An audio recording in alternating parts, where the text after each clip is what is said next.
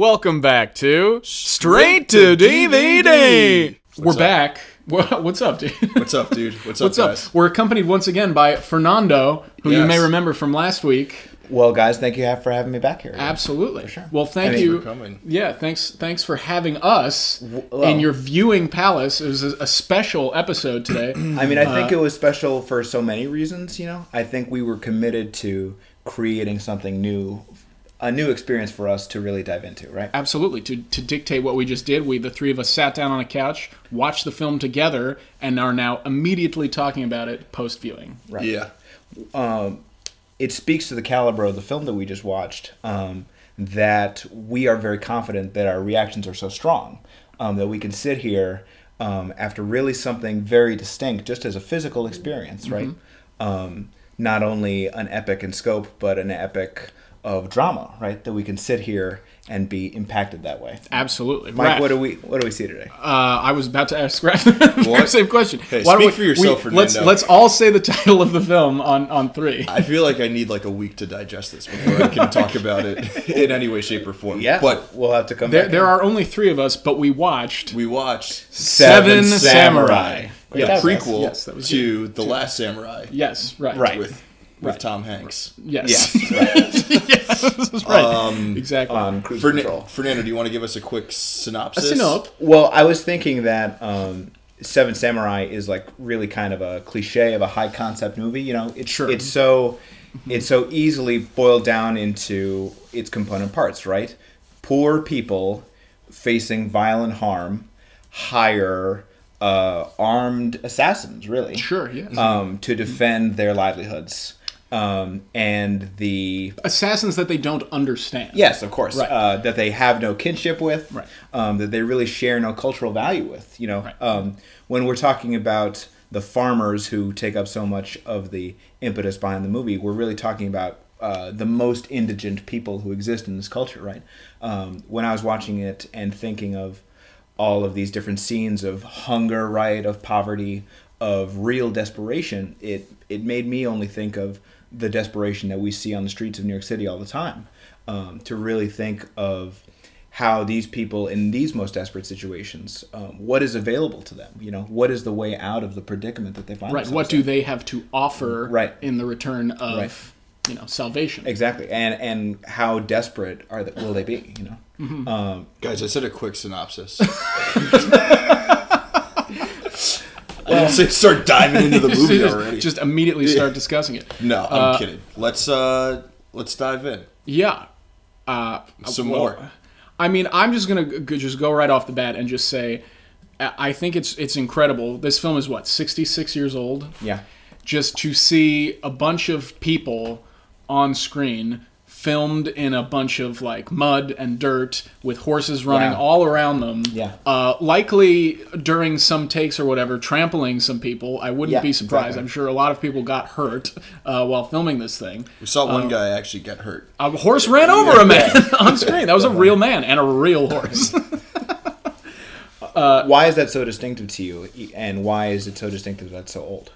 Well, I mean, first of all, you imagine this film like being pitched and being shot and getting the people to do this and where they did this and how they did this, and I'm assuming that's all just like real rain. They just like waited for it to start raining, and just these incredible conditions in this little farm. Who knows if it was like a real farm where all these like huts actually were, or they built it or whatever. Right.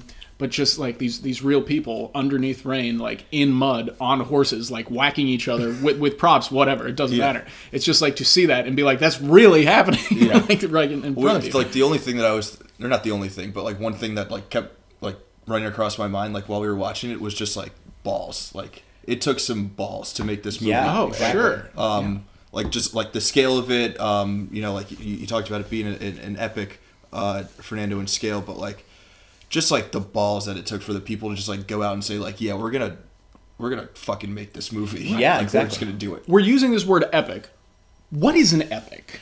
We're talking about not only something that presents the weight of its art in its physical length, right? Like you can think about Moby Dick that way in terms of a story that has no lesser ambition than to capture really the most extreme human experience, right? and do it in very specific ways and with a certain amount of depth that can only be achieved with a certain amount of material to cover. Right. And as you said, a very specific level of detail Absolutely. to things that maybe some people might consider unimportant. Absolutely. But it's, as we were talking throughout the film, the whole point. The whole point. Of That's right. Yes. The movie is so simple in its narrative, and it's so easy to be swept up in it and to feel the dramatic beats coming, to understand exactly where it's all going, because you can revel in how rich it is, how rich in detail, like you said, Michael. I was thinking of how many scenes there are of complete silence, of people just watching something happen, like kind of bearing witness to an extraordinary thing. And not only the people watching it, but the way that their hair flapped in the wind, or the way that the dust blew off of the street as they walked through it, or whatever. I'm sure we can count the accumulated minutes of these, but of course this is the substance of the film. To think of a story so heroic and so inspiring to anyone who could possibly hear it, and yet also be centered on really the mud of such a thing, right? What made it so heroic and what made it so beautiful were these details of mud and horror and heartbreak and real tragedy, Yes, absolutely. And what does that what is that heroism, and what is that glory, as we were saying, and what did these men get out of it? Why did they do it? Right. What were they doing it for? Right. I think are important questions. And ultimately, as we see, I guess we're just going to jump right into spoilers. No, as we should. Should we jump into spoilers? Well, the spoilers throughout. Just you should know that if anybody's been listening to this podcast for a while, you just know that we're talking about the movie. Another movie though that if you hear the spoilers, it won't take away from an initial viewing experience. I could have known everything that was going to happen in this movie, and yes, of course. You'll still enjoy it nonetheless. Yeah, to me, it's like watching an adaptation of some epic poem that I'd never seen before, or something. Really, it feels ancient, the way that people relate to each other and the core values that are being discussed and put in conflict with each other. The way the Trojan War does in a poem of Homer's or something like that. It's okay if you know that Achilles gets his ankle shot at, right? Because it's about the 7,000 lines of poetry that happened before that, you know? Right. Well, and you think about viewing something like this today, and the violence that is portrayed to us today, and how that compares to something like this from so long ago, and just the weight that 3 muskets in a film have, and the importance of each musket, and what that means to each individual side wielding the musket. Raf, this is, I think, so different from a lot of the things that we watch in popular cinema today, the way that it's so patient, that it really did delve in on these things, like how many muskets there are, or how many horses are in the village is weirdly pivotal to one scene, Well, he literally has a map with how many soldiers exactly. But obviously that takes time to develop, right? That the movie is so patient in making sure that these details are given the weight and space that is required of them to really sink in with the viewer and allow the viewer to understand all of it at once. But did you feel that was successful that way? That these details were exciting to you as a viewer as it was going along? Raphael, why don't you take this one first? I don't know why this is so funny. But Fernando, I hate you for putting me on the spot like this. I just want to talk about the things that I want to talk about. This will be a recurring theme, without question. When I want to talk about them, I feel like you've just come into our podcast and you've just completely shaken things up, and I don't know what to do about it. But I mean, I don't really have too many thoughts on the details right now that I'm necessarily willing to speak on, and I just figured now I feel like I'm just a rambling idiot, and I should just go home now. I just figured there were so many scenes where kind of nothing was happening, right? Where they would really be here they are setting up these defenses or whatever, or here are these 2 lovers exchanging looks with each other. That's so much of the 3.5-hour movie that we just watched was really so concerned with this kind of thing, right? It's so crazy to think of modern movies these days. Like imagine a Marvel movie, right? That was like so concerned with like the little details. Thanks for coming down to my level. Well, but that's what I mean. Like imagine something that I can understand. But like imagine some weirdly constructed movie where it was just as concerned with like how Captain Marvel made a pot of coffee in her apartment or whatever, and imagine writing that screenplay where the way that she made that pot of coffee was like just as important as her big battle with the space beast or whatever. It's so weird to be watching a movie where like the dude worrying about his daughter is literally just as dramatically climactic as any of the great battle scenes or whatever, and just as exciting. I mean, I think most of the movie, leading up to like the big, climactic battle, I think much of that stuff was like way more interesting and like, it kind of like, that was like, those were the things that like brought you to the edge of your seat more so than, watching the bandits come into town and fight with the samurai. Oh my god, you're just blowing my mind. I mean, I really thought I was sitting there being like, oh yes, this is so amazing a spectacle, and it's given so much weight because of the various details that had accumulated for the many hours of beforehand or whatever. But it hadn't really occurred to me to think that like those were even more exciting, like more tender or dramatic, like expressions of art that way. But I think but something that's so striking to me about that, and something that surprised me throughout, and this sort of clashes with a pretense I had going into this, is that this is a black and white Japanese samurai film made 66 years ago. Yeah. And you sort of come into it with this pretense, it's like, oh, this is like serious business. Right. This is serious. Yeah. But throughout, there's so much freaking humor. Yeah, of course. Like, so much of it interspersed with these horrible like moments of brutality and death. Yeah. And it's just like, oh, the village is completely pulled apart because one of the samurai sleeps with one of the farmer's daughters, and it's this huge moment, and then the next scene is literally one of the samurai joking with him, being like, oh, well, you're a man now.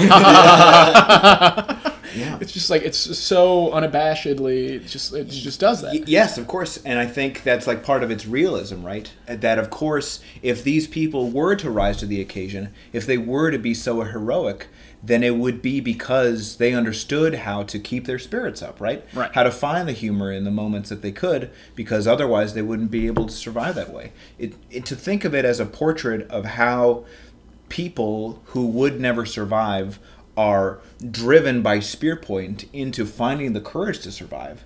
That's... I don't know that I would be a person who could be successfully motivated this way. I think we are meant to admire all of the people who go on this undertaking, because it's, of course, not at all guaranteed that they're going to come out of it alive, and they have everything to lose, even as they have so little. Right, of course. You spoke about, or you mentioned realism. Yeah, I want to talk about that for a little bit. I want to know what your guys' thoughts were in terms of how this was as a realistic portrayal of what life might have been like in a small village, small farming village in Japan in the 16th century. Right. There's no glory or excitement or romance or really spectacle to the violence. Absolutely. And like a man gets knocked off his horse, and 8 farmers charge him and just all start stabbing him at once with sharpened bamboo. Yeah, and for sure that happens many times. Yes, many times. And it's just like, holy shit! Like you can imagine a film like that, something akin to this made today, where it's like you have a shot of our hero with like a spear in hand, and he throws the spear, and you have a shot following the spear, and the spear hits a guy off a horse, and it's this amazing spectacle. As if it were cool. Right, as if it were cool. Right. Because this shit is not cool. It's not cool. I mean, you also like, I found myself, I don't know if you guys had the same like feeling of just like during their final battles with the bandits, like kind of wondering like what the fuck is this all like over? Like, this is because like some bandits came in and like maybe like stole a couple women or like from the village, and then like maybe ate some of their rice, and you're like, is all of this like scale of destruction like worth that? But like, no, of course. To them, to these villagers, well, like, it's literally everything to them, and it seems like nothing to us. Or the samurai, really, truthfully. Because it's that whole final scene. It's like the farmers that have survived are playing their drums and their piccolos, whatever. And life goes on. And they're thrilled that they've done this. They're happy. Right. with the mountain of bodies behind them in the field. As they, I was thinking so much throughout of a scene where our kind of lead hero, the most experienced and wizened of them, he makes a decision where he says, I won't let this rice go to waste, meaning that he will not take for granted the contributions to society that these farmers make, right? That he enjoys so much of his existence because of the sacrifices that they make.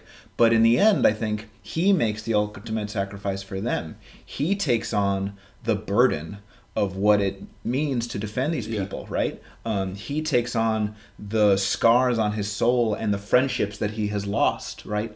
It is on his shoulders that this burden can rest while they are allowed to go on feeding society the way that they always have or whatever. That this cycle can go on, but the truth is, it comes at a pretty heavy price for some people, right?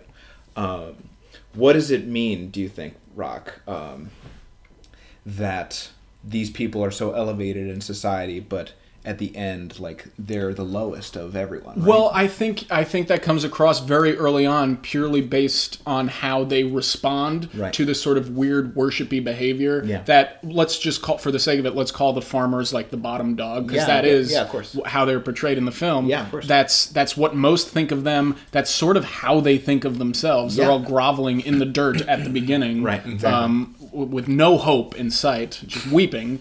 Is one of the first lines of the movie is like something along the lines of like, "Is there no God in existence here to protect us? Yeah, to is there protect no us? God here to protect us?" Yeah. And the truth of it is, what they don't need God.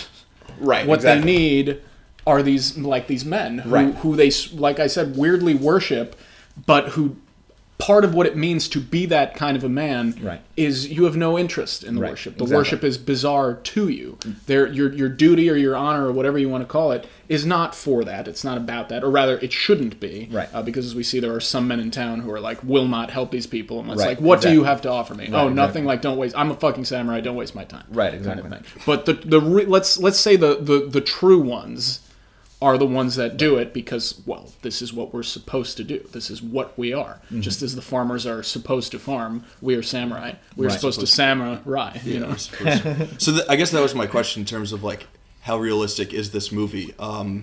Like would people ever fight? Would samurai ever, you know, choose to fight to protect farmers? Like, I was kind of reading it as sort of just like a bit of a fantasy. I think you're absolutely from like right. someone, not necessarily someone who's like from like a farming family, but you know, maybe just someone who's like from a background where you're kind of always like kicked while you're down and like made to feel like you're the lowest of the low and you're like lower than dirt. Kind of the way that these farmers feel. When in reality, like, these farmers are the backbone of society. Like, they literally they feed every single person from, you know, the emperor all through, you know, everyone else throughout the country. Absolutely. Like, they are the backbone, but they are, you know, made to feel like absolute dirt. Yes. And like, would there ever be a situation where samurais are actually, you know, willing to fight and protect as they were these in this, people, in as the they story. are in this story? Yeah, right.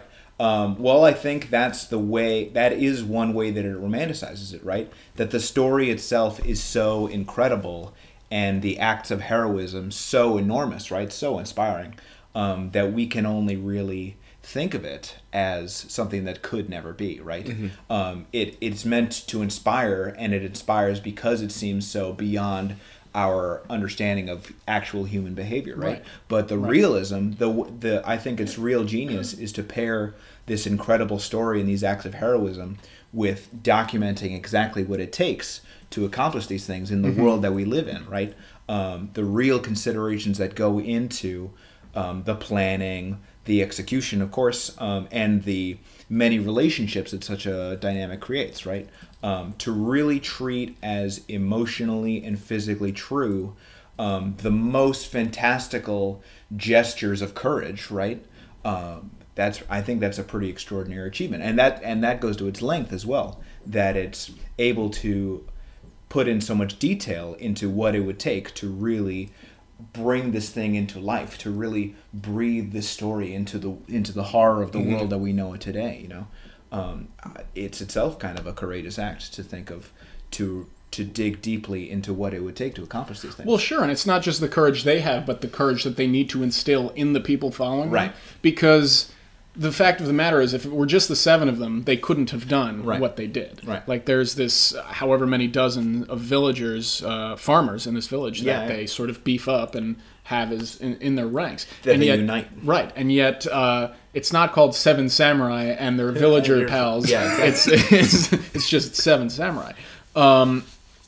And, you know, the losses are quite great. Yeah. Amongst the 7. In so many What ways. a fucking amazing shot with the 4 swords in the graves on the hill, and they're looking up in between the crevices of each of the 4 swords, the last 3. It's just like pretty extraordinary. That was a pretty sexy shot. Yeah, that's a good way of putting it. Nana's just like, ooh. It was so stunning. But to really think of what it took to make that shot that stunning, you know, to consider the way that such a thing was constructed, right? Mm-hmm. Over so long a period of time, with so many different elements coming up and into and through each other, to create this monument, right? These 3 men completely overshadowed by what it took, right? Mm-hmm. To allow these 3 men to still be alive. This is the mountain that they had to build together, you know. Once again, we survive, but this victory is not ours. That they forfeited the right to that victory, you know. Mm-hmm. I mean, like, part of the reason why that shot like held so much gravity was because like the way that this team was kind of put together, these 7 samurai, but it didn't always start out that way. Oh no! I think like the not. first like hour or so of this movie, right? Maybe like 45 minutes to an hour is just like let's assemble a team. Yeah, of course. Right. And that's an age-old dynamic, right? Yeah. The assembling of the team, right? How did that compare to kind of other montages or sequences like that? Oh, well, it's all fucking pulled from this. Yeah. Of course. Like, it's just like... You saw this as like the progenitor. Oh, right? of course. Of course. Oh, wow, that's amazing. 100%. Wow, that's incredible. Yeah. Like Ocean's 11 or you're something. I mean, just like... Exactly. Like, you're thinking, like the archetypes... putting together a team of samurai. Right. Okay. Go for it. I have to say this.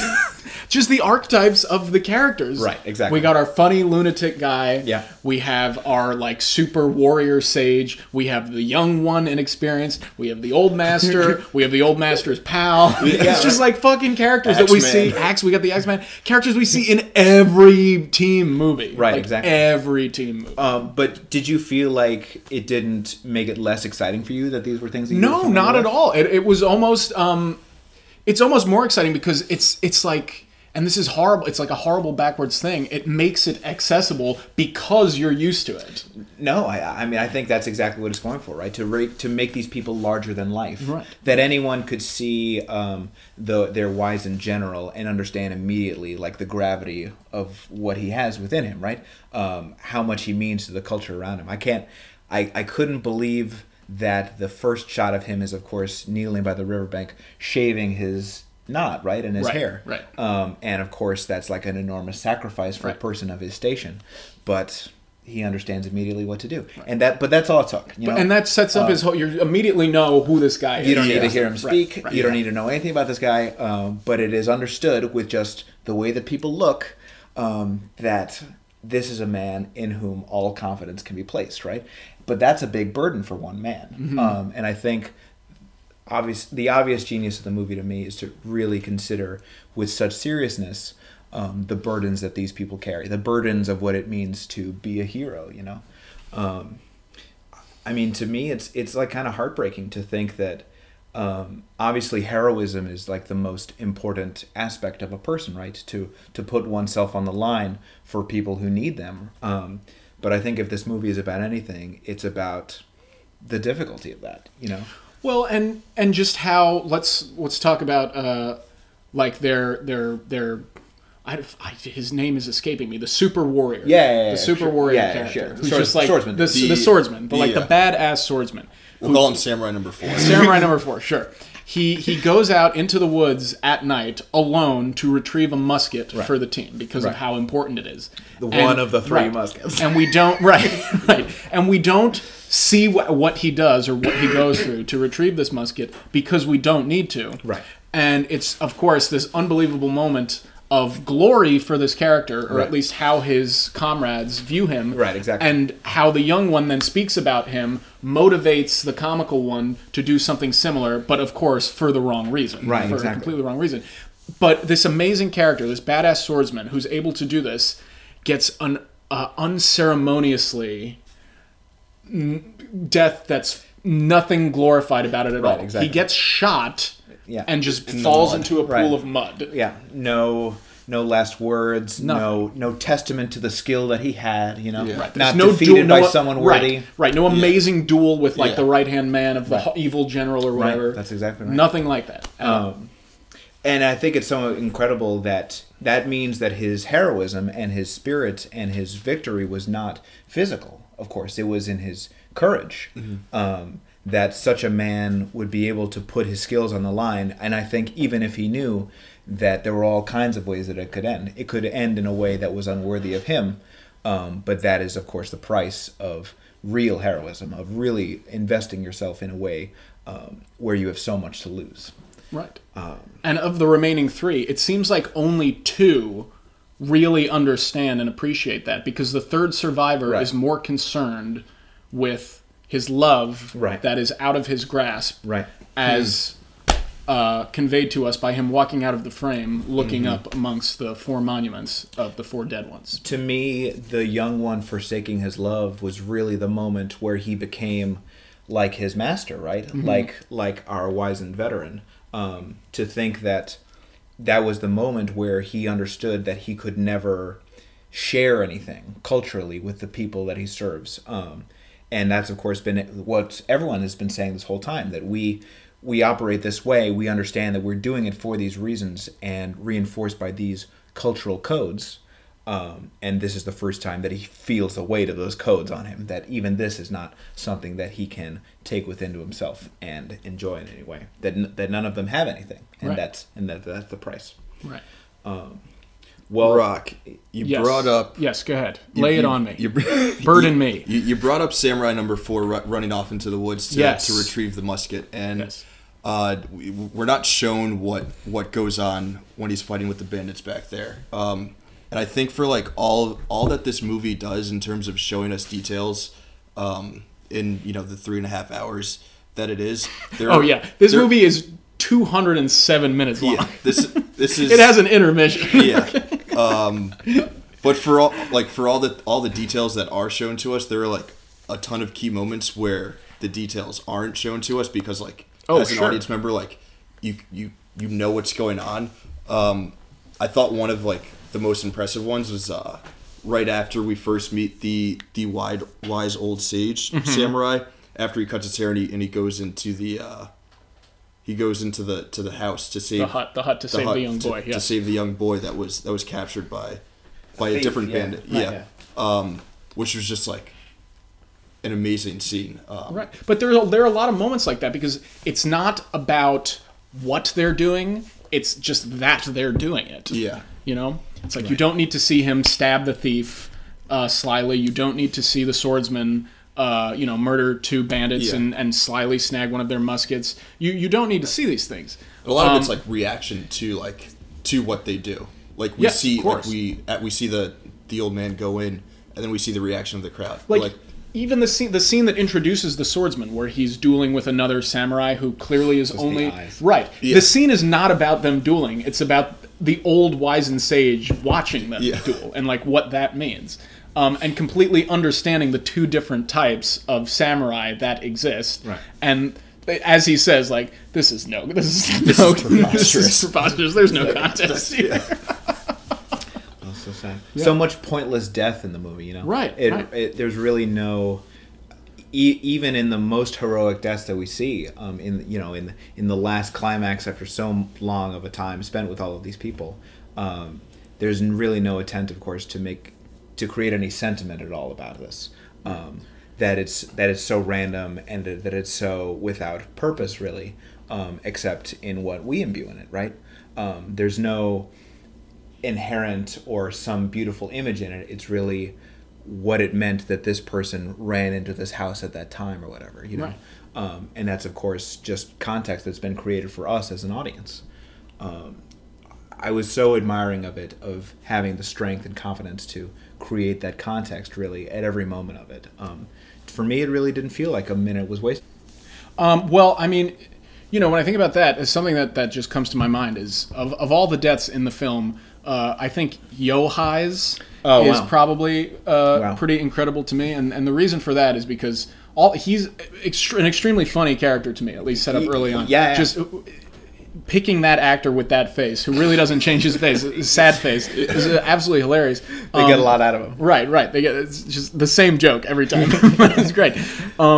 But he's shot in the back with an arrow, and he falls over and dies, and he said, "I defended my post," or whatever, or something along those lines. Yeah. And he dies defending his post, but the only reason he defended his post was because of the samurai who left him in charge, left the post purely to achieve some form of glory akin to what his comrade, who perhaps he looks up to, did, that he wishes he could. What do we want to call that guy? The young dude? The wild samurai. Kuriacha? Kikuchio. Yes. Oh, he's of course played by a guy named Toshiro Mifune.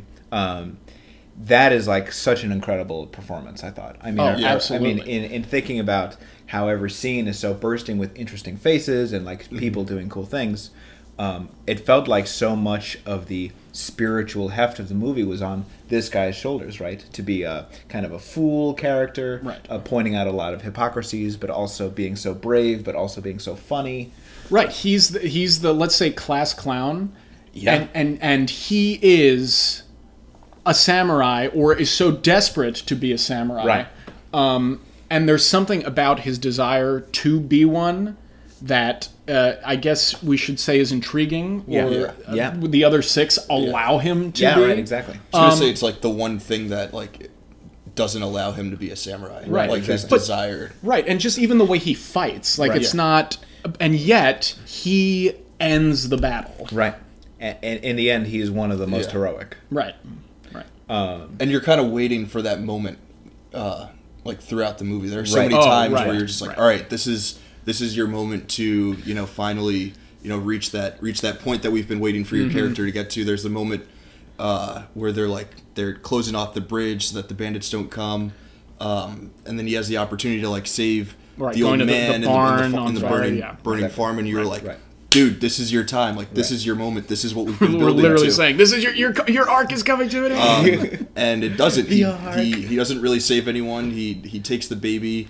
And he just looks at the baby and like breaks down. And he's like, He's like, I am this, or this baby is me. Or like, I am this baby. And the scene just ends with the old man dying in the burning house. And like, there are so many other moments like that where you're just like waiting for him to he's going to save them and die doing it. Save someone and and like he's going to do it for the right reasons, not just for like his own like personal like ideas of what glory might be. And he like finally kind of gets there at the end. Right, exactly. But it's like it's too late. Yeah. Right. Yeah. And I think when he's at his most unselfish, right? When he understands immediately how dire it is, how these women are in danger, right? It's incredible that he is a character who's so outside of the social classes of everything that we're observing, right? That he's so apart from all, sort of cultural dynamics between everyone. But in the end, he is the one preserving them most heroically, right? That he is the one who saves these women from this dishonor.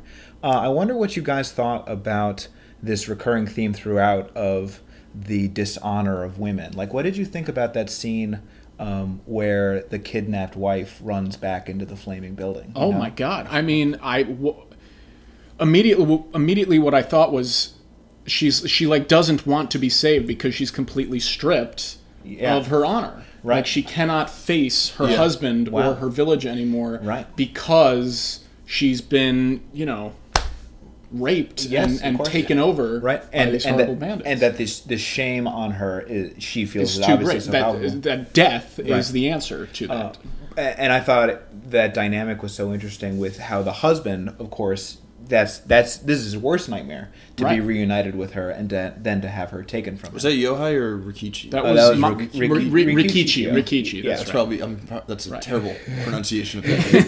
I apologize to any Japanese listeners. But even prior to that, like, what's the first shot of a real woman character in the film? It's the daughter bending over with her rear end in the camera's face, right. And it's just her looking back towards the camera, and then being told to cut her hair. To look like a boy. I mean, it's certainly very intentional, that scene where the audience sees this innocent girl bending over. Obviously, any sexual thing happening is just in the eyes of the audience, right? Mm-hmm. She's just a person living her life, but we're seeing her the way her father sees her. Her father is obviously someone who knows only how to objectify her or how to regard her in terms of her place in society and how she relates to him. I thought it was so interesting that the movie was unrelenting, right? It did not look away from the particular burdens that these women are carrying, right? And that's, I think, reflected in this central romance. Right. Or even just the scene of the old village grandmother getting revenge on the bandit. Of course. Let her have her revenge. Right. Someone help her. Someone help her. Yeah, right. That's right. It's not that she's old. Right. It's that she's a woman. Right, exactly. Yeah. Yeah, it's like, what the fuck? It's unbelievable. But I thought that the movie was so filled with moments like that to talk again about its length, we can really see that so many of the episodes that occur are really themselves small stories, right? Small episodes of life that are just as intense and just as devastating and tragic as really the more bombastic things that happen in the movie. It's really unafraid to explore the bombastic, terrible things that happen to everyday people. Right, and all of the different perspectives that all these people have on them. Right. The swordsman who carries out this, if you will, courageous act of going into the woods and getting the musket. Right. The moment he comes back, he's like, I did my job, here's the musket, and he goes and he sits with himself. Right, exactly. No glory, nothing. Yeah. But the young and experienced one is like, you're a magnificent person. This is unbelievable. Right. And he allows himself a smile when he's left alone. Yeah. Nobody else can see that smile. That's so tragic. Yeah. You make me think of that young kid and how sad it is that he didn't understand until everything he thought was important was taken from him, right? Right. This person that he admires so well, the romance that he's found himself in, the glory of victory. He is the inheritor of nothing at the end, you know? And of course, the other guys, they already knew that that's what would happen, you know? Right. It's just so sad. Yeah. I mean, to really think of... Because he's a character who starts off with like a ton of hope. Yeah, like there's nothing but hope in his eyes. Simply to be brought under the wing of them is amazing to him. He's like, Master. He's like, okay, please stop that. And you don't know what you're signing up for. Normally, like a character whose like story kind of starts out like that will end with him, being a kind of a grandmaster at the end. Yeah, exactly. Just like. His heroic moment was stabbing a bandit in the back while they tried to escape. Right. That's all he had. That's all. Yeah. Guys, I'm so glad that you responded to it the way that you did. I don't know that it's something that would appeal to so many people. I think around our age, sure, or about in the way that popular cinema works today. I think this is just so distinctive that it's patient and constructed and engineered to tell so many different stories with so much power in each one. It's unheard of for a broadly popular movie to contain so much tragedy in so broad packaging, right? It's just an action epic, right? Yeah. And no real time to mourn over that tragedy. Yeah, of course. Yeah. For sure. I mean, after the first of the seven samurai dies, I mean, they get attacked. They're trying to mourn, but then the bandits come over the hill and start to attack them. And there's nothing to be done. The war goes on always. I thought this movie was like, just in like this first viewing, it reads like it's kind of timeless. Like it could be picked up at any point in time and like kind of like understand like why for the last 6 decades plus people have revisited this movie and everyone is like, yeah, that movie is amazing. They recommend it to whoever. It's been beloved by fans for countless years. But yeah, like sitting here, like for me, like there was never a moment in time where I was like, this feels dated. Yeah, sure. This feels like a story that I can't connect to. Yeah. I was blown away by how, at least to me, it did not feel its length, at all. It didn't. I'm really glad you say so, because I think there's so much obvious care in every minute, you know.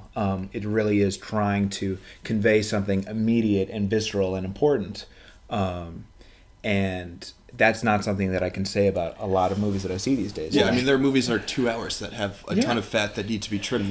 There's nothing on this movie that needs to be trimmed. Every scene, every second, every shot, every cut, you know, every moment, every glance, like it's all part of your overall viewing experience. Right. And I think part of why certain films like can feel their length, or you can be like, you know, looking at your watch or your phone or whatever, right, is very much a structural thing. Absolutely. And something about the structure of this, it's like there's no like, oh, okay, here's the like battle scene an hour into the film to like catch the audience's attention. It's like just very much a, like, no, this is what's happening now, and this is what's happening now, and as you put, it's just like these are the things that lead up to eventually what's happening, and there's no like big battle at the end. It's like, oh, here's a small skirmish, and now all this other shit happens before they even attack again.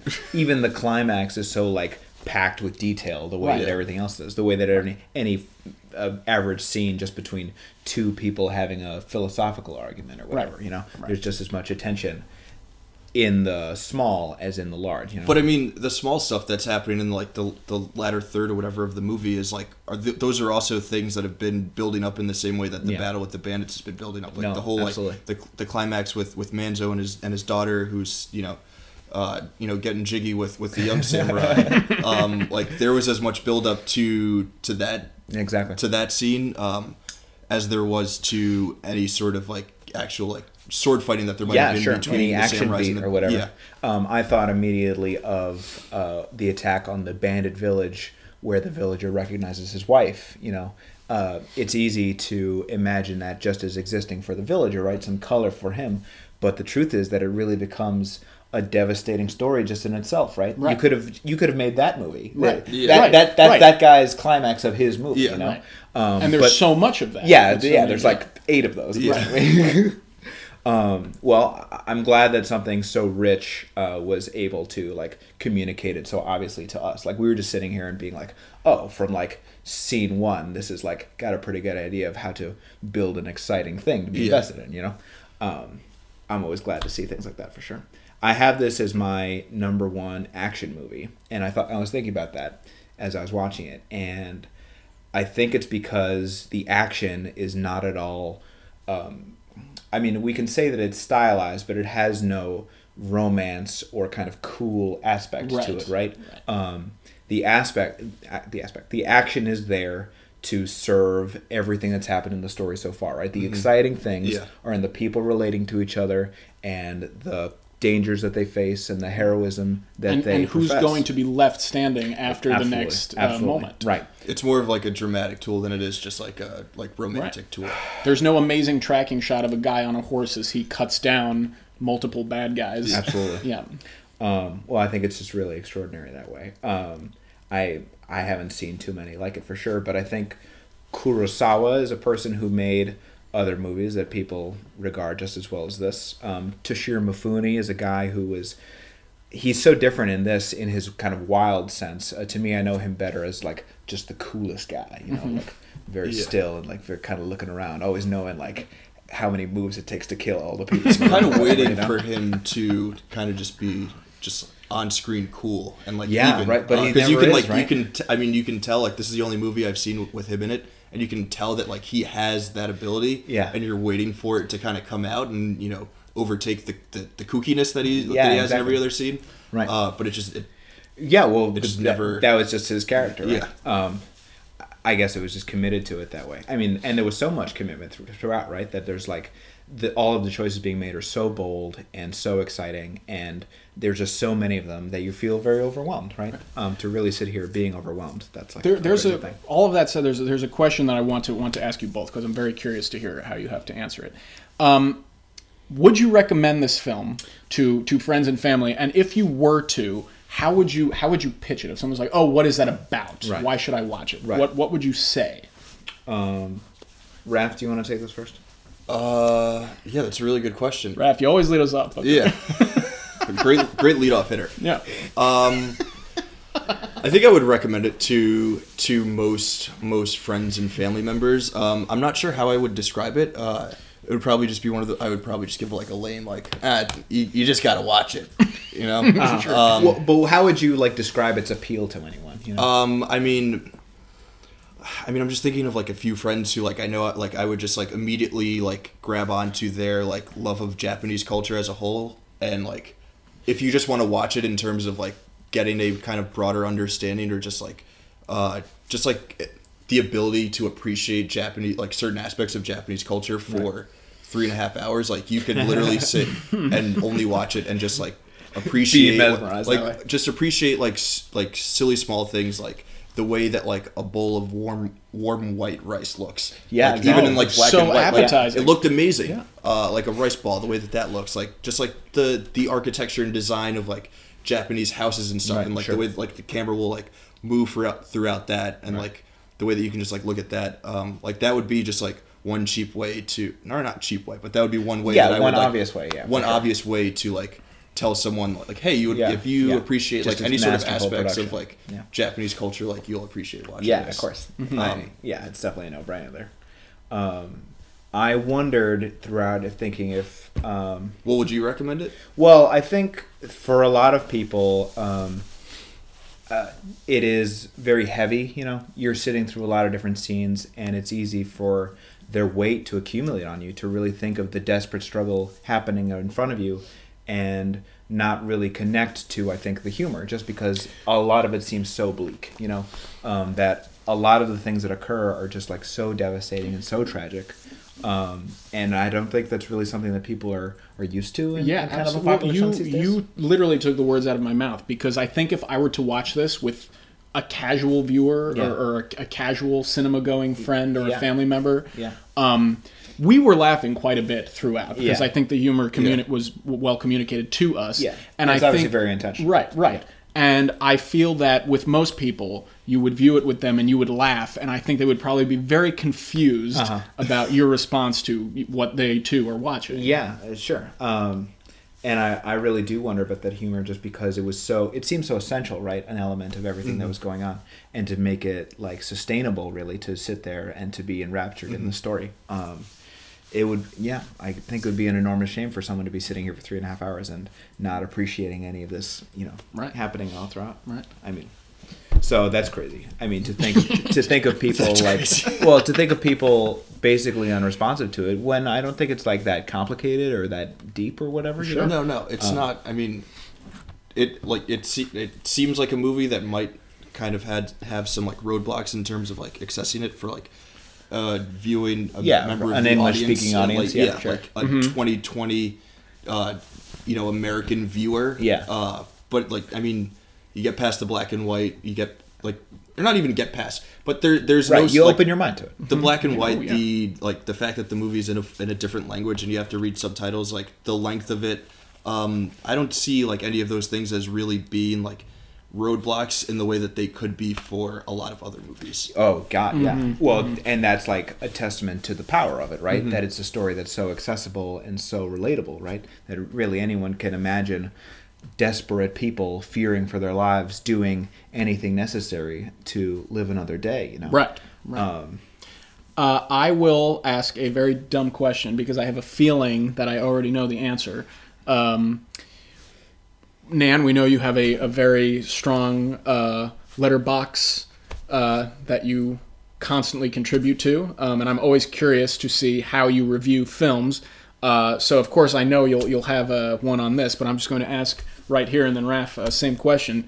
Out of the 5 stars, what would you give this puppy? Oh, to me, it's crazy to give it less than 5. I mean, to me, just the achievement of it as a piece of craft, to think about Kurosawa conceiving of a particular story that he knows that he can masterfully conduct, right? And to think of him conducting it in a way that's so original and so exciting and so full of humanity, to think of Kurosawa as a person painting in this very broad way something so specific about the way that people relate to each other and what real courage looks like in a person, To meld the fantastic and the real that way, I think we have to call that genius. You know, it's just the way that it is describing itself to me. Of that course, way, you know? of course.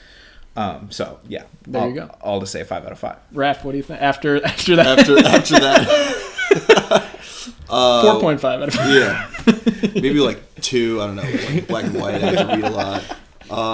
So It was in black and white. It was boring. It was boring. It wasn't shot in wide. Does this movie have English audio?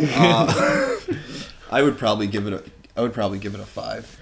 Yeah, I would need yeah. to sit with like, I guess the exact like reasons why I would give it a 5. And you know, if you want to know those reasons, I guess look out for my review on Letterboxd. Yeah. That's what we call a teaser. At Raf Stitt on Letterboxd. There you go. Yeah. It's coming. It's coming. It's probably not going to come. Yeah. Mike, what would you rate it out of 5 stars? I would agree with you both. For the number 1.5 reason being that I have never seen anything like it. wow. And what I saw was effective to me in what I felt it was trying to communicate. Wow.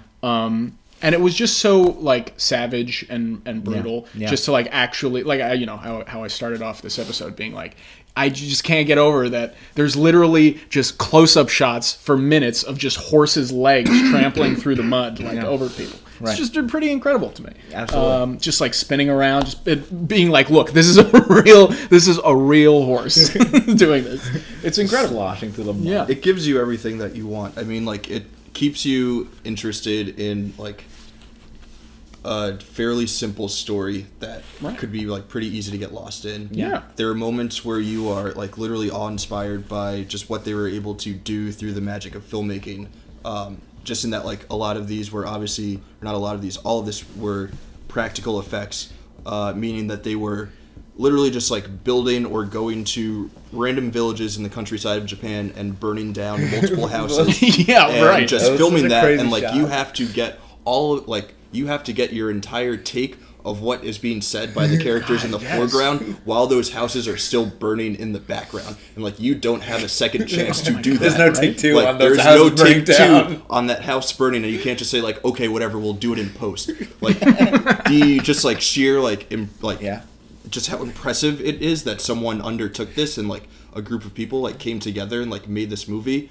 I think like that alone, like no matter when a movie is made, if you can just be like impressed by the fact that someone undertook such a challenge and like was able to come out with like an interesting piece of work that that can be enjoyed. So many years on. Why is that not absolutely. 5 stars? Yeah, How could exactly. that not be? Yeah.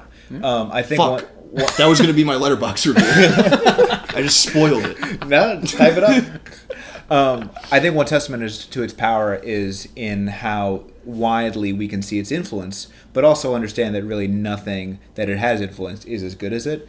For instance, of course, the plot of Bug's Life is the same as Seven Samurai, right? A guy goes out after cockroaches are about to invade, so he like gathers up a bunch of people. Well, let's not jump to A Bug's Life is no better than this. Well,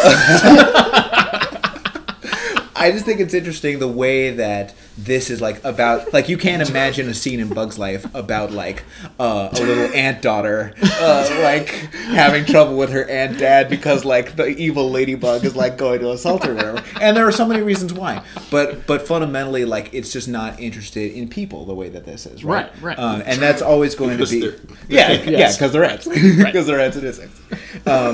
But definitely like that's what's going to make your shit great, right? How committed are you to persuading me that you understand something of insight about the character of humans, you know? And there are just like kind of reasons that this telling of that story dives into that in the way that other things don't, right? Or at least do it less successfully. Well, I'm glad you guys enjoyed it as well as it did.